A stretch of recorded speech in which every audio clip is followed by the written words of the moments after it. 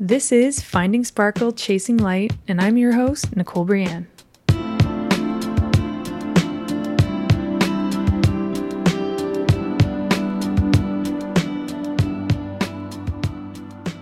Earlier this week, I photographed my first event since the pandemic and since having a baby. So that was really cool. It was for an agency that represents influencers, and I met some really incredible people. And of course, naturally, I went on social media after to sort of try and find all these people I'd met online. And I watched this reel, and it was so cool because this person was posting all about how anxious they were for this event and all about how they're super socially anxious and all the things that they were doing to help prepare themselves to go to this event. And, the self-care and feeling afraid, but going anyway. And I just thought how cool it is that the term influencer has changed so much. It used to be, super thin, beautiful, mostly women who were glorifying their lives. They were showing the best fashion, the best lifestyles, the best travel, the best lattes. And it wasn't very real and it wasn't necessarily authentic. And now there's this space for people to be their true self. And I just think that is so cool. And not that there's not a place for lattes and travel. Of course there is, but I love that it's broadened to allow and encourage, people to be able to share about being anxious and struggling with mental health and struggling with chronic illness and, all these different things that should be so normal, but weren't really in that space. So that was really cool. Last night, I was also booking flights for New York, which is really fun. I'm going back to shoot Alt Summit, which is this incredible conference. If you followed me for a while, you've definitely seen me post about it. But it's a conference and a community for mostly women. And once a year, we all gather and to connect and learn and be inspired. I've been several times now, which is wild. The first year I went, I didn't know anyone other than people I followed on social media. And I didn't even really have my business yet. I just kind of was just starting, but it was really cool because no one knew me and no one knew that I was just starting. So I was able to sort of wear the hat as an entrepreneur, where at home, it's harder to embrace this new role when you don't know anyone. You can just be whoever you want to be. So that was really fun. And then I also have been back as a speaker. And most notably, I am the photographer and have been for the last few years. So it's actually the last place I was before the pandemic hit. It had kind of just started. It was March 2020. The end of February, early March, I think. And a lot of people were that conference is still happening. And sure enough, we gathered. We couldn't find hand sanitizer really anywhere in sight. And there was no such thing as masks yet. But I think we did a lot of elbow to elbow. That was a thing. It was the don't touch your face time. Anyway, it's coming back just for one day this year in New York City. So there's a gifting party the night before. And then on the Friday, October 7th, it's a full day on in this beautiful venue on the water. And I am just so excited. And because I am basically part of the Alt family now, or at least self-proclaimed anyway, they actually gave me a discount code. So if any of you want to come to Alt Summit in New York City, it's over Canadian Thanksgiving. So you can stay for the long weekend after. And flights were actually really cheap on Porter. You can use the code ARNYC12. I'll put it in the show notes, but I'd love for you to come. I'd love to see you there. It's honestly just such an inspiring place. And I've met such amazing people and friendships, and they've stood the test of time. I mean, we see each other physically once a year, and then we haven't for the last 2 years, 2.5 years.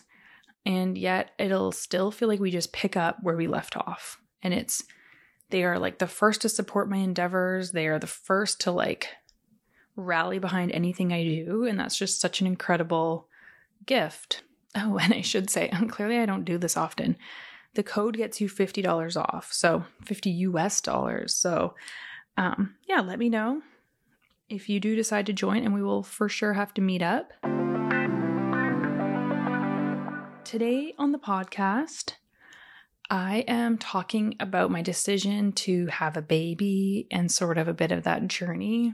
I had so many great questions that people submitted through my Instagram, so thank you so much to everyone. I will give you a content warning that this podcast is primarily discussing pregnancy, motherhood, childbirth a little bit, and also my lifelong fear of dying in childbirth. So if any of those topics are sensitive for you to listen to, please just skip this episode and hopefully you'll join us next week.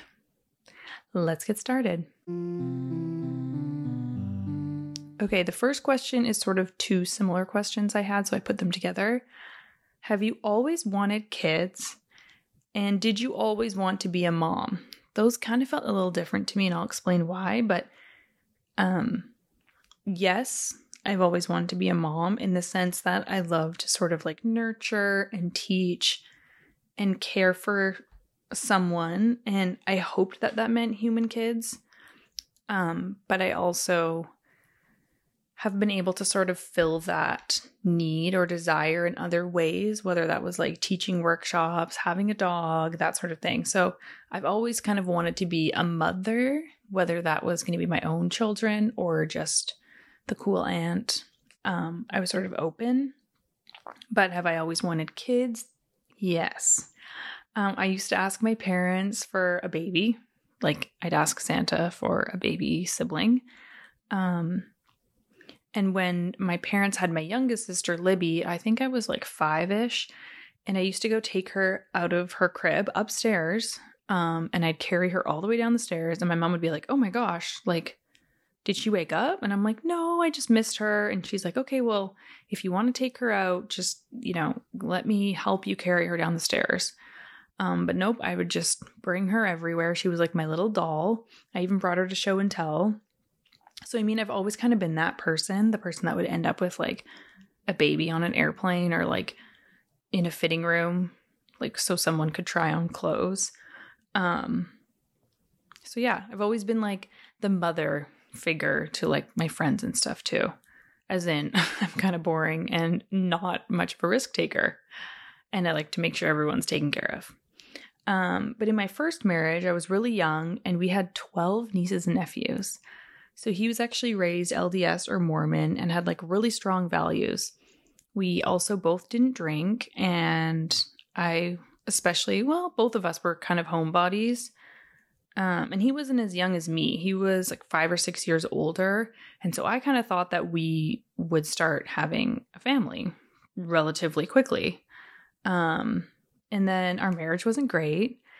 And he actually told me he couldn't ever see himself having kids with me because I was way too selfish and that I would just be a terrible mom. So that was like really awful. And it really messed with my psyche because when you're young and impressionable, you really believe the person you're married to because obviously he knew me better than anyone else knew me and he knew me deeply. And so, of course, it was hard to differentiate what was true and what was false and what was his opinion and stuff. So that was really hard and really kind of messed with my identity for a while. And then when he left me, I was obviously devastated. And my mom and some of my friends, I remember one of the earlier things they told me was like, you can still have kids on your own, which might seem wild to some people, but because they knew that was something really important to me, they wanted to make sure I knew that like it wasn't out of the realm of possibility whether I found someone or not. Like you can still have a baby. But I spent a couple years after my divorce really like learning to find happiness and joy and fulfillment sort of on my own or within myself. That was really important to me. I didn't want kids to define me or be for me. I wanted to make sure I wasn't desiring children to sort of like fill a void somewhere. And I sort of understood the fragility of life in the sense that nothing is guaranteed, like a marriage, health, jobs. And so I wanted to make sure I could find happiness within myself, and I didn't put that on external factors. I'm so ready emotionally, but less so financially and life-wise. How to feel more prepared? Great question. I actually used to work on the show Cash Cab, and the host Adam Groh once told me that you'll never be fully ready. So if it's something you want to do, you just have to go for it, which is totally true and something I've thought about so much since then. But like, no one's ever going to feel like they've traveled enough or have totally like all their ducks in a row and all the money they'll ever need to, fund a whole child's life. But if you really want something, you just have to go for it, because you can't wait for a 100% surefire sign that's like, now you're ready. I think that when he told me that felt like very validating for me, mostly because at the time I wanted to tell my now ex, because I think that I had already felt more ready and he didn't. So I wanted to be like, see, this guy says that you're never going to feel ready enough. So, but that was still really important advice to me. Another thing was that I just didn't really see having a child as an end to my life. I sort of figured that you could still travel, you can still have really cool experiences, you can still do all those sorts of things with your baby. It just might look different. So was I ready financially? I mean, that's relative. What's the definition of financially ready, right? And to some people, I'm sure I would not be considered financially ready. I'm sure there are some people out there who have like fully funded savings accounts and RESPs and, RRSPs. I don't even know. And I'm sure to many other people who are in a different financial situation than me, I probably seemed extremely ready. So I don't know if you can paint one stroke as being financially ready. I think that's kind of just something you personally have to decide what that means to you and if you're able to do it. I do think that if it's something you really want, you'll find a way to make it happen. I always tell Lucas this with time. I'm like, we all make time for things that are super important to us, whether it's like a Netflix show or scrolling TikTok or going to the gym, you find time. So I feel like if having a baby is something really important to you, you will find a way to make it happen. And I'm a really firm believer that the universe rewards those who make bold decisions. And I've seen that so many times in my life where I'll decide to make a big purchase, like a new camera, and it's maybe a little bit risky, but then honestly, the next day, I'll book a really incredible client project, which is just I'm like, thank you, universe. And so I really felt like I was called to have a baby. The universe was like, you got this. And I just trusted that everything would work itself out.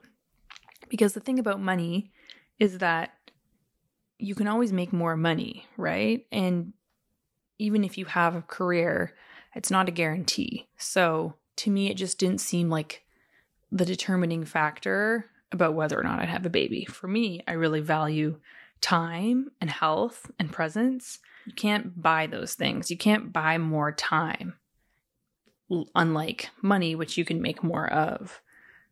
So I really wanted to make sure I considered my time and my health and the present moment. That was really important to me. And the pandemic was weird because it kind of made us all become forced homebodies. So I was worried that after a couple of years of being mostly at home, that I'd be like itching for adventure. But oddly enough, it kind of did the opposite, and it actually made me like fully love my life. Even and especially the simple things, which in some ways made the newborn adjustment easier for me. I think I just have been able to have incredible friendships from the comfort of my home. I've been able to do some work, in many cases, from the comfort of my home. Same with my husband. I'm home more, which is so great for my dog. We've all found ways to like cook more or go on walks and work out at home. And so all those things were already put in place for me. So that helped me feel more life ready, I guess. What were the conversations you and Lucas had in deciding together? Early on in our relationship, I brought it up, and I mean like very early on. I'd come out of an almost like 10-year relationship and didn't like biologically have an option to go for another 10 years, which in hindsight didn't make total sense. But my brain at the time thought if it took me 10 years to find someone, date them, marry them, and be with them and still didn't have kids, I was thinking it would take another 10, which wasn't true, but it did make me want to keep the discussion at the forefront. So one of the first times we had like a really serious talk about kids was actually at our Airbnb in London, England, on the rooftop. It was at night and we were just sitting outside. There were all these twinkly lights, and that was in July of 2018. And we were talking about like our parents, and I expressed wanting my parents to be able to have as much time with my potential offspring. And I wanted to have more time with them too. I mean, it sounds really kind of dark in some ways, but every year or month or day that I was waiting to have a baby was more time at the end of my life that I wouldn't have with them. So I kind of always thought like if I had kids younger, I'd get the most time with them. And that's really all you want once you have a kid. You want to have as much time on earth with them, to love them and take care of them. I also felt like my lifestyle, even then, was pretty conducive to having children.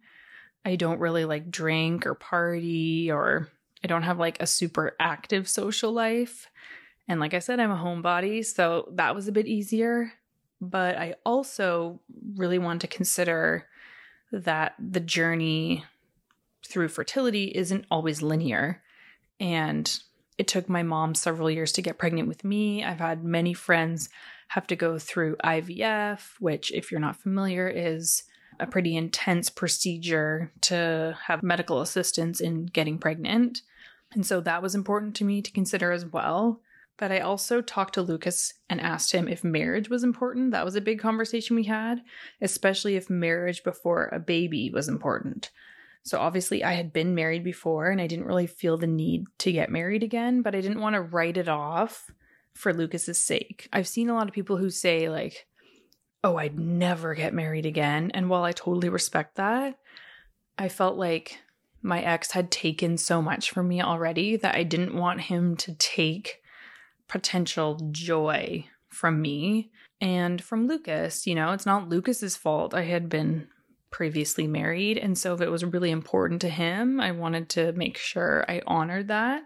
And I'm glad I asked because he said yes. He said he would love to be married. And it didn't necessarily have to be before having a baby, but logistically, it just seemed the easiest because being pregnant or having a young baby, it's harder to take the time or make the time to get married. So we got talking about when and how like a wedding would go. So if you're new here, we eloped in Los Angeles on August 27th, 2019. And then we had a party 1 month later in Toronto, like a super, super small party.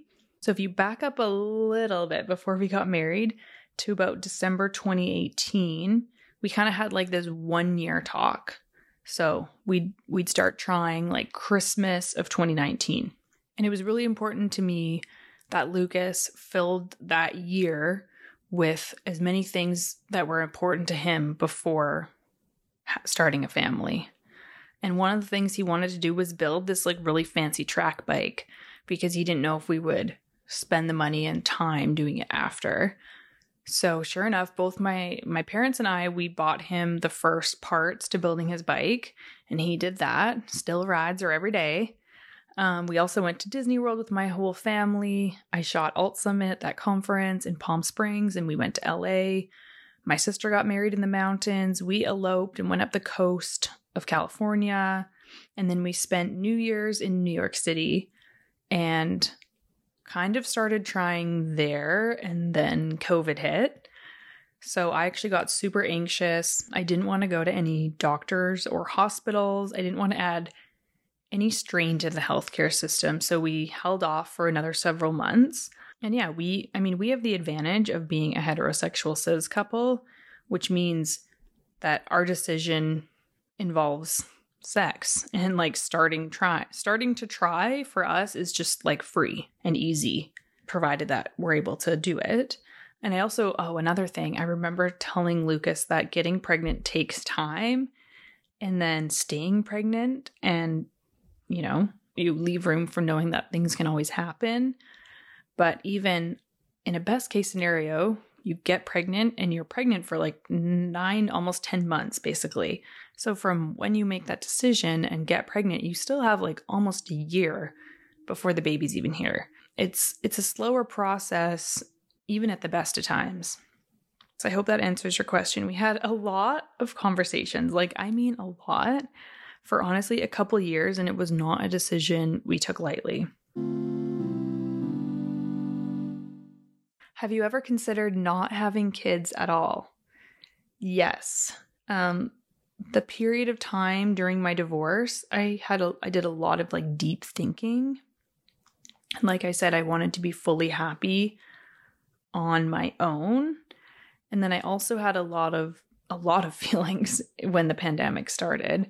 So, like the rest of the world, I was processing this global pandemic and the anxiety and uncertainty around all of that. I was also unpacking my privilege and learning all about like systemic racism and colonialism and just, a lot of things that our country has hidden or not talked about in history. And, the world and our country started to feel very divided, which felt very overwhelming too. Even in my own personal relationships, not many, thankfully, but there has been like political differences and the wedge has just grown. It feels like if you're on one side or the other that you're like so far apart now. And that's hard. And then of course, like climate change. What state are we leaving this world for our children? And that's really heavy. That's really hard. And it's something I still think about. And I hope that I've made the right decision. But yeah, it's hard feeling like you're bringing life into the world, into a world that's on fire, honestly. And like literally in many places on fire. So one of the questions I would always ask myself isn't like, do I want a kid? But more so, would a kid want to be here? And like, why was I having a kid? Is it to fill a void? And, it may be really morbid to think about, but life and health are not guaranteed.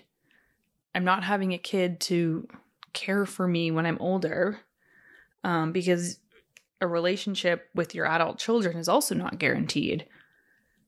Do I want a child no matter who they become? That was a question I was always asking myself. There's obviously like the easy ones. Is my child gay? Great. Queer? Great. Trans? Great. Non-binary? Great. Those are all super easy, no-brainer questions for us. But I also really had to think about like, if my child has a severe illness, am I equipped? Am I equipped to sacrifice everything to care for like a super high needs child or a very medically, assisted child that has a lot of illnesses or things? If my child grows up to want nothing to do with me? Am I okay with that? What if my child becomes an addict or a criminal? I even really I thought about do we need more straight white men? I mean, odds are if I have a man as a child, but statistically he's most likely going to be straight and he's definitely going to be white. So, I mean, I really thought about that. Like, am I equipped to raise a really good one? This is really heavy stuff. And, most people are sort of picturing what color eyes their baby's going to have. And I'm thinking about this. But I mean, it really helped bring me clarity and be very realistic about how a family can look. And it also helped me prepare because I didn't want to picture my life with a baby looking a certain way when I really have no control. And I've seen it a lot where people put all these expectations like the baby will be born in August and then by October we're going to do this huge trip, and then by June of the following year we're going to try to get pregnant again and we're going to do this, that, and the other. And it's you have no idea. You have no idea if your baby will come early or late, be in the NICU. You'll have no idea how you'll recover or what the baby's health will that. Those expectations that people put really overwhelmed me. And so I just kind of surrendered to, having no control, which is hard because I don't like being in a gray area. I like to have control, but it also helped prepare me. Did you ever consider what life would be like if you couldn't biologically have kids? Yes, literally all the time. I'm obviously very fortunate that I was able to have Remy, but I never assumed that I could. My mom took several years to get pregnant with me, and I've had many friends struggle with their fertility, so that was very top of mind for me. And it was honestly one of the main reasons I was eager to start trying. I know that they say a healthy couple can take 12 months to even get pregnant, the healthiest couple. Because if you think about it, 12 months is really only 12 chances. And then obviously having to consider if that doesn't work, fertility treatments, freezing eggs or embryos, surrogates, adoption, the process feels a bit long and daunting. And so I didn't want to look back and say, I wish I started earlier. And yeah, if the logistics and heartbreak and the cost of adoption weren't so overwhelming, I would love to adopt. Being pregnant was not specifically important to me. And my baby being my genetics was also not important to me. I mean, I am very, very fortunate to have really good genetics health-wise. So in that aspect, I was, excited to potentially be able to reproduce. But I remember thinking if I can love my dog this much and cry thinking about him, then I'm pretty sure I'm confident that I can love any baby.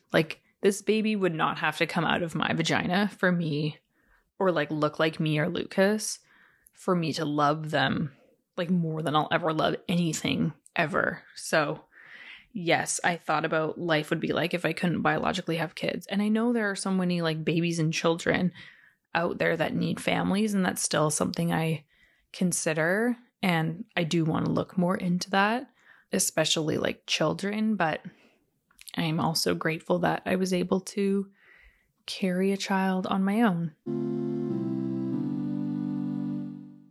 How long did it take to get pregnant? Well, if you don't know this about me yet, you will quickly learn that I like to be very prepared and very early. So I started taking 9 million supplements a few months, probably even 6 months if I'm being honest, before we initially planned to start our family. So that was back in mid 2019 I would have started. So that ended up being 18 months of vitamin prep. I also started going to acupuncture about 6 months before I got pregnant to sort of get my cycle in order and just make sure my period was doing well and that my blood flow and my chi were ready. I don't know if those are all the right terms, but I go to the most incredible acupuncturist in Toronto. Her name is Anne of Energy Tree Studios. And honestly, she not only physically prepared me for pregnancy, but mentally prepared me. She is a mother of now 6 children, and I believe she's had 9 pregnancies. So she has had many personal experiences on all sides of fertility, infertility, pregnancy, miscarriage, childbirth, motherhood. And she really helped me feel like I could do it. So I will be forever indebted to her for that. And yeah, other things I did to sort of get ready was that I don't really drink anyway, but I think I stopped entirely while I was trying to get pregnant. I also did BBT, which is your basal body temperature first thing in the morning, every morning. And I peed on these lovely little LH strips every day so that I could figure out exactly when I ovulated. So, I mean, I was pretty hardcore and not chill at all. But because of all that and because of luck and whatever, it only took us about 4 months. What was the hardest part about being pregnant? I asked Lucas this, and he said puking every day. Yes, that was hard. Or that my body wasn't mine anymore. I asked him to expand on that, and he said that everything was a threat, or it felt like a threat. Baths couldn't be too hot. I was worried I would heat the baby up. And then lots of foods felt like they were going to make me sick. I couldn't keep anything down. I didn't know how well I would fare if I got the Delta wave in COVID. So it's true, things felt like a threat. He also added, which is funny, he just kept thinking of things. So clearly pregnancy was not easy on me. He's like, oh, what about this and this and this? But this one is super real. He said that it was like a slow burn to my lifelong fear of dying in childbirth. Yes, this is very heavy. But yeah, since I was a kid, I've had this lingering fear that I would die due to complications in childbirth. And so that's a really weird thing to be reconciling with when you're about to give birth and throughout your whole pregnancy, but especially as it grew nearer to the actual event. So that was very real for me. I had a full-on plan in place with Lucas and some of my close friends, just in case, which is so wild, but brought me peace. And yeah, I bawled my eyes out leaving Saunders to go to the hospital, just in case. And interestingly, a medium told me that I must have died in childbirth in a past life. And I also wonder if it's somehow connected to my maternal grandmother because her first son was a stillbirth. So he died full term, 40 weeks or whatever, with the umbilical cord around his neck, which was, 68 or something, 70 years ago now. And so that's obviously heartbreaking, but I wonder if some of that trauma was passed in my genes. Not sure. But what I really tried to do was shift my focus from dying in childbirth to accepting that a part of me was going to die in childbirth, as I birthed a new me through all of that. And I was hoping that that's just what I'm hoping that as a child, I understood the brevity of childbirth and that I was somehow able to understand that a part of you does die in childbirth, the part of you know of yourself. But for me, I would say one of the biggest challenges was the pandemic. And if you follow me on Instagram, this is going to sound like a broken record, but I got pregnant before the COVID vaccines were recommended in pregnancy. And then the information was constantly changing. It was if you're high risk, get the vaccine because COVID's worse than the vaccine. But no one was really saying that the vaccine was safe. It was just the risk of COVID is greater than the risk of the vaccine. And I was whoa. are both of them a risk though? Like, should I just avoid both for now? And so that was really overwhelming for me. But yeah, the constant change in the information, plus the Delta wave was disproportionately affecting pregnant folks, plus the fact that I was like so sick. Like, I couldn't keep anything down except mashed potatoes from a box. Like, come on, like good old Betty Crocker mashed potatoes. And that made me feel very vulnerable. And that also made me feel like the baby was very vulnerable. Spoiler alert, she wasn't. She was doing great. She was super happy, healthy, everything was fine. But when you're throwing up so much, you do not feel like your body would handle COVID very well.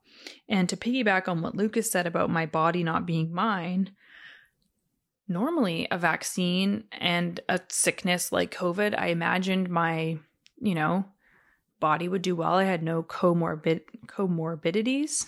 Is that the word? I was trying to sound smart and I don't even know if I said it right. But I didn't have any other illnesses that would make my immune system less. I'm not immunocompromised. I don't have any chronic illnesses. So normally when I'm not pregnant, I would have assumed that I would have been likely okay with COVID, but throw in being immunocompromised, because did you know that in pregnancy, your immune system has to be suppressed so that you don't reject the baby, which is why so many pregnant people were ending up in the ICU. So anyway, I basically holed up and isolated and stayed home almost my entire pregnancy. I went on so many walks, hence the birth of this podcast basically.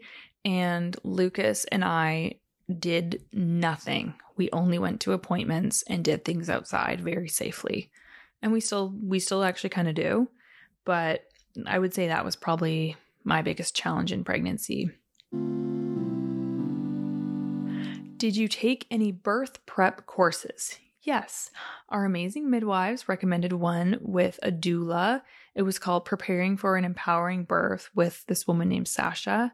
It was all virtual just given the pandemic, but most people were local, so we've kind of stayed in touch with some of them, and we want to do a meetup sometime. So that was really fun, and that helped me shift a lot of my mindset from fear to excitement.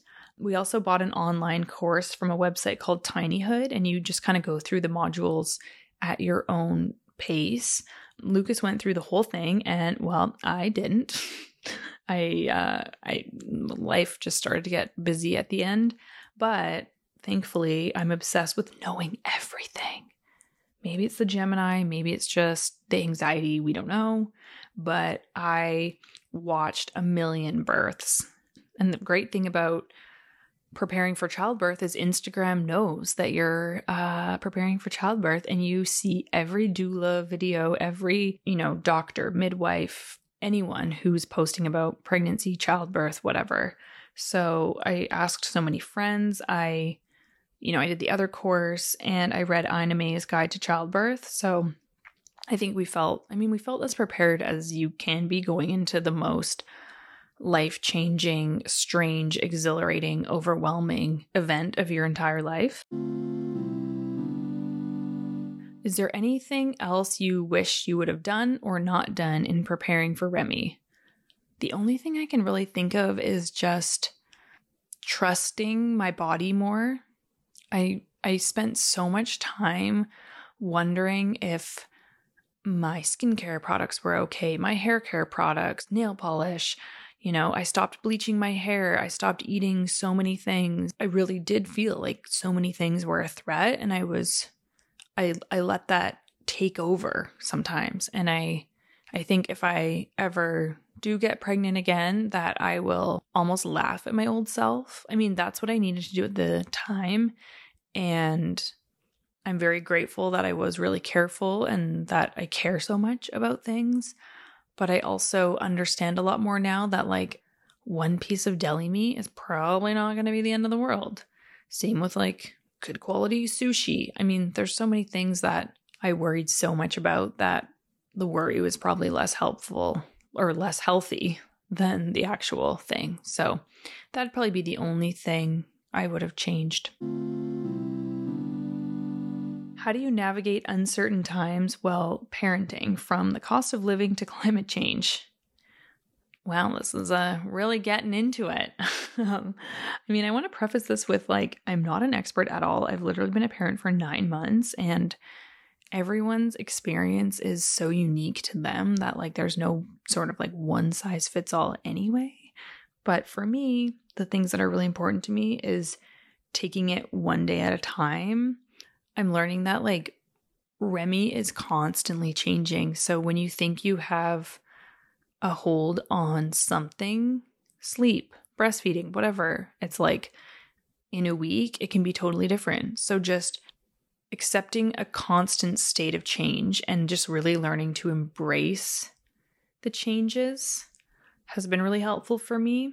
I also am extremely confident in my boundaries, and I'm declaring that and being really proud of that, because I spent the first 27 years of my life as a total pushover pleaser. And now I'm the person that I used to be kind of scared of and intimidated by. But yeah, we've said no a lot. We've said no to a lot of events. We've Lucas has missed a lot of bachelor parties, birthday parties, bigger events. I've missed a couple weddings, just lots of things. But for me, I'm very driven by the love I have for my nuclear family. I love my other family and I love my friends who are family, but my priority is my nuclear family, Lucas, Remy, and Saunders. And so that has been really helpful in setting the boundaries. I also stay very present because yes, if you go down the climate change rabbit holes, it's very depressing and very heartbreaking.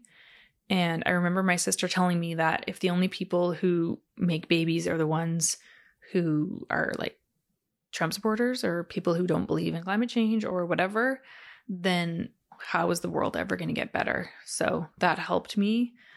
I control what I can and I sort of surrender to the rest. So yes, I am of course extremely worried about climate change, but if no one who cares about climate change reproduces, then I feel we're in a more dire situation.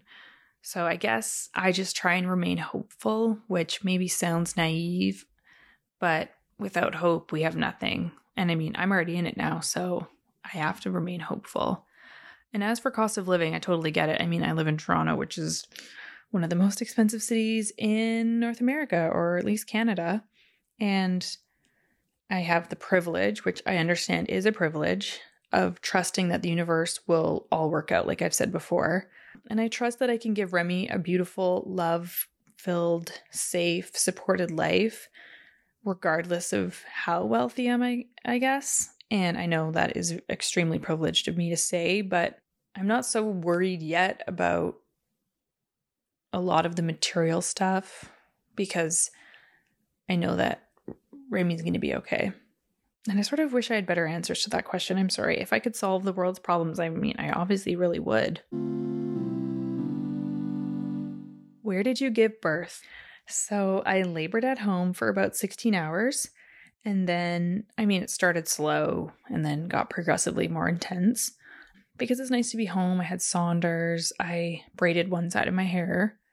Eventually got to the other. But I had my own stuff, my own bathroom, my own shower, that kind of thing. And then I went to St. Joe's Hospital in Toronto. And I chose the hospital because I wanted to have access to any medical interventions that I might need. And, having a fear of dying in childbirth, a hospital seemed like a good fit. And my incredible midwives were still able to be there and deliver her. So it was the best of both worlds for me. Although, side note, I've since learned that St. Joe's is part of a Catholic hospital chain, which means that there's some things I politically strongly disagree with, but I can't change that, so that's okay. What's your birth story? I feel like this could be its own episode, but I'm still trying to decide how much I want to share and how much I want to keep sacred for Remy. So I don't know. I'm such an oversharer in every other aspect of my life, but I'm just not sure if I'm ready for the world to know how she got here before she's old enough to know herself. And I kind of know that like once you put it out there, you can't take it back. So I'm really trying to be mindful of that decision. I will say that my labor was long. It was like 26 hours, which actually is nothing special, nothing out of the ordinary. I think first births are typically or often long. I had like crippling back labor, which was really hard. I couldn't, I had all these things planned with positions and Lucas helping offset some of the pain and hot showers. And I couldn't do anything. I basically just had to stand stiff and erect because the pain never really eased up the way like normal contractions kind of do. But that being said, she joined us earthside with the help of midwives, my doula, and then Lucas even got to catch her with his bare hands, which is so amazing. And she didn't even cry. It was like, it's so incredible. It was calm and hard, exhausting, beautiful, magical, painful, fun, and just like so sacred and special. And my focus was to keep like very peaceful and calm and happy energy. And that was my only goal. My only goals were just to stay really like peaceful and joyful and have like really beautiful energy in the room and to not die. So it was a raging success. And I got a perfect baby out of it in the end. And a lot of stitches all the way to my butthole. Can you share a bit about your postpartum back to it, i.e. exercise and bouncing back attitude? Honestly, I don't even think bouncing back has even like crossed my mind at all. I'm 9 months postpartum right now and only recently have even attempted to try on any of my pre-baby clothes. And it was more just because I was packing and needed like some outfits. Things that have helped me, building a wardrobe in advance. So long before I even got pregnant, I sort of started wearing like oversized sustainable jumpsuits. And if I was buying something really intentional, which is how I try and shop, I tried to buy things that I'd still love and would fit me, like even as my body changes, whether that's pregnancy or just like growing up and aging and like things shifting and getting softer. So that was really helpful because no matter what, when I look at my closet, I've had things that have fit like even at 9 months pregnant. That's how oversized my jumpsuits are. So that was really important. And then buying a few staples after the baby is born. There's nothing worse than like trying to squeeze into something that doesn't fit. You just don't feel good about yourself. But having even like a pair of jeans that just fit you exactly as you are is so amazing. And you just feel better, obviously. I did realize I had a lot of thin privilege because before having a baby, especially because I went to Nordstrom and I couldn't even get jeans. Like they just said in the store, we don't go higher than a 30. So that was extremely disheartening because I was still like a thin person. So I've learned a lot more and still have a lot more to learn.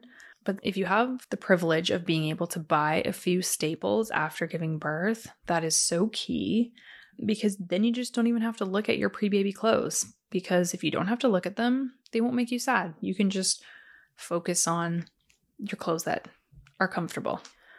Another important thing to me has been trying to set a really good example for my baby. So Lucas and I have a no negative self-talk about our bodies, especially for Remy's sake. We don't want her growing up thinking that we don't like our bodies. And I've seen a lot of times where like the birthing parent or the mother often says things like, look what you did to my boobs. And I know they mean it in like a lighthearted way, but I really don't want Remy to grow up thinking that growing her had any negative effects on me and my relationship with my body. So that's been really important to me. But also trusting that my body is the least interesting thing about me. That is key. Because honestly, no one cares what your body looks like, especially after you have a baby. And even if you aren't the person who birthed the baby, maybe you are one of the parents or you adopted or whatever, but your body still might change. Like raising a baby is really hard and tiring, and your lifestyle is totally different. So yeah, I think that just learning that no one really cares what your body looks like. People are here to check in on your well-being and your baby, and yeah, just not worrying so much about it. I've also never associated the look of my body to my worth, which again, I'm sure I had the privilege of being in a thin person's body. And I was also a dancer, so that was challenging. But my insecurities are deep and they stem from like not being pretty. But the one advantage that I had was that it made me work on being like funny and interesting. I kind of like grew up never thinking I was like the pretty one. So I worked really hard to be the funny one or like the interesting one. Is it hard to look in the mirror sometimes? Yes, especially naked.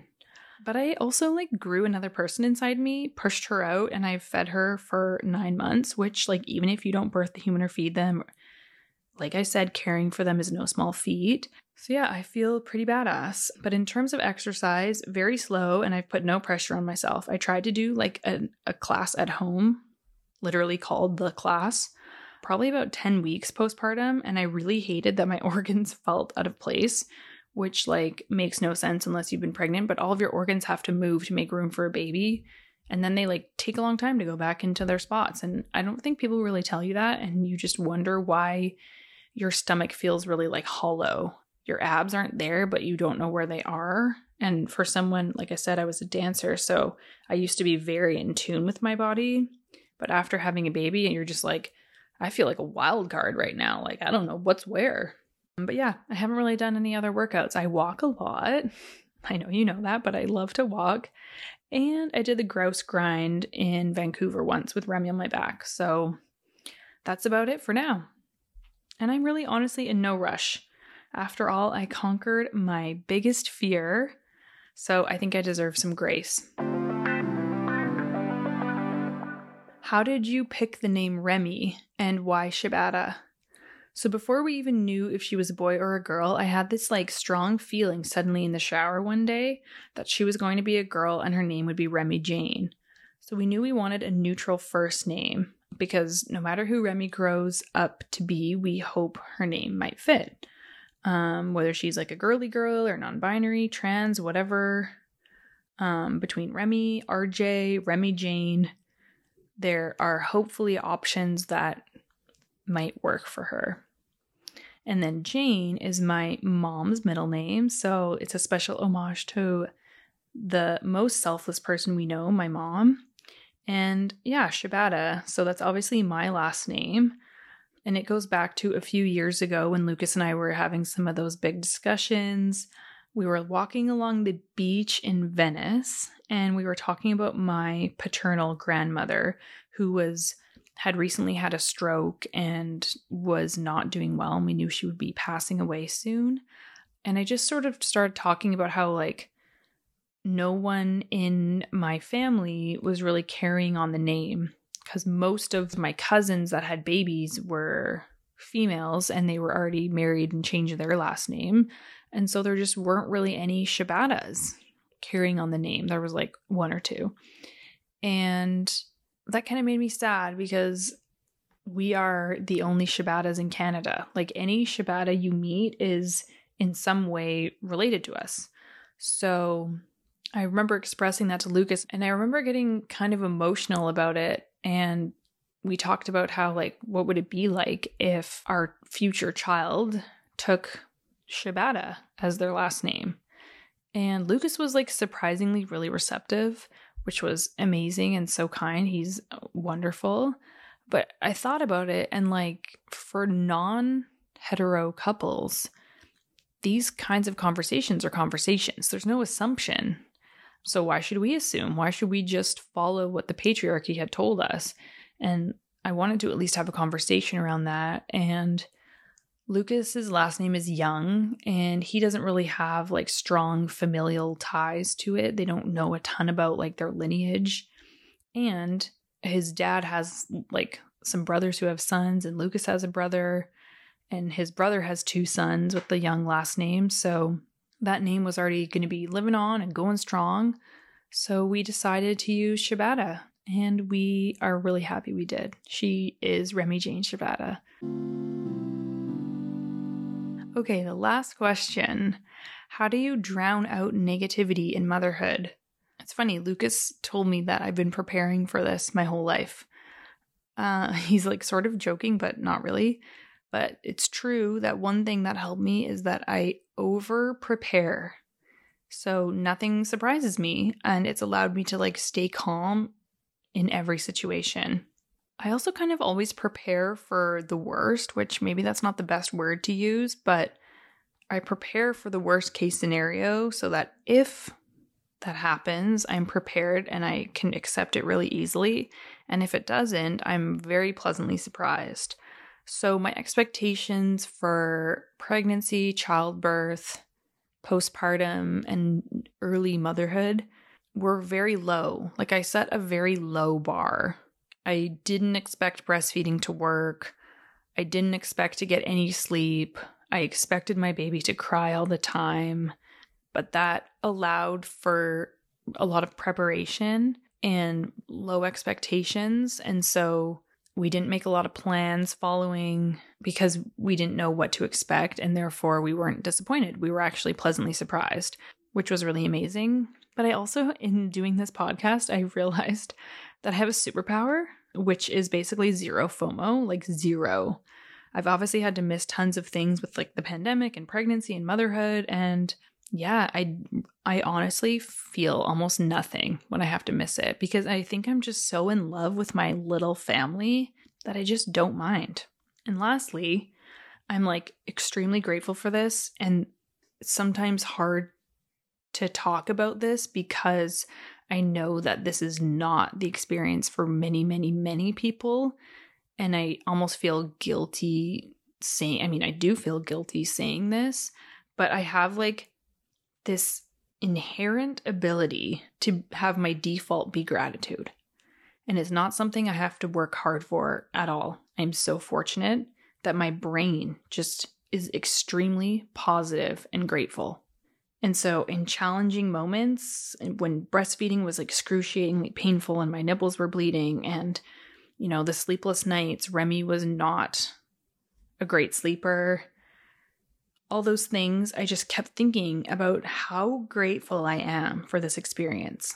When Remy used to cry in the night, even if it had only been an hour, somehow my sleep-deprived brain still went to gratitude. I just kept thinking, I'm so glad she's still alive. I'm so glad she's here. I'm so glad I didn't die in childbirth. And I'm so glad she's just crying to tell me she needs me. And I realize that that's, again, not the experience for everyone. But I also always try and remember that feelings are fleeting. So they move through us like waves, which means we want to hang on to the good ones because they're gonna disappear. But it also means that the bad ones and the hard ones and the painful ones will too. And I just remember thinking, whenever Remy cries in the night, I'm just like, one day she's gonna call me like once a week if I'm lucky when she's older. Oh, this makes me want to cry. And so like right now, I will get up in the night as many times as she wants me to because she's not gonna need me forever. If I'm lucky for us to both grow old and grow up, she won't need me forever. And so that's really helped me stay super, super present. Wow, I didn't expect to cry. But yeah, I can't believe I'm responsible for someone's life. It's like a privilege I do not take lightly, ever. And she has no idea that she is the center of my whole universe. And I just really feel so grateful for every moment with her. I've never felt such a presence before, like I have since having Remy. And I think that is the best place to end this episode. So thank you so much for listening. And thank you for submitting the questions. And thank you to Lucas, of course, and Mike Halleck for the music, and Alyssa for always helping me with my segments and my podcast. And please remember to stay in touch on Instagram at Finding Sparkle Chasing Light to be able to join our community and ask questions next time. And don't forget to leave a review on Apple Podcasts or Spotify if you can. And remember, you can only meet someone as deep as you've met yourself. That's our show. See you next week.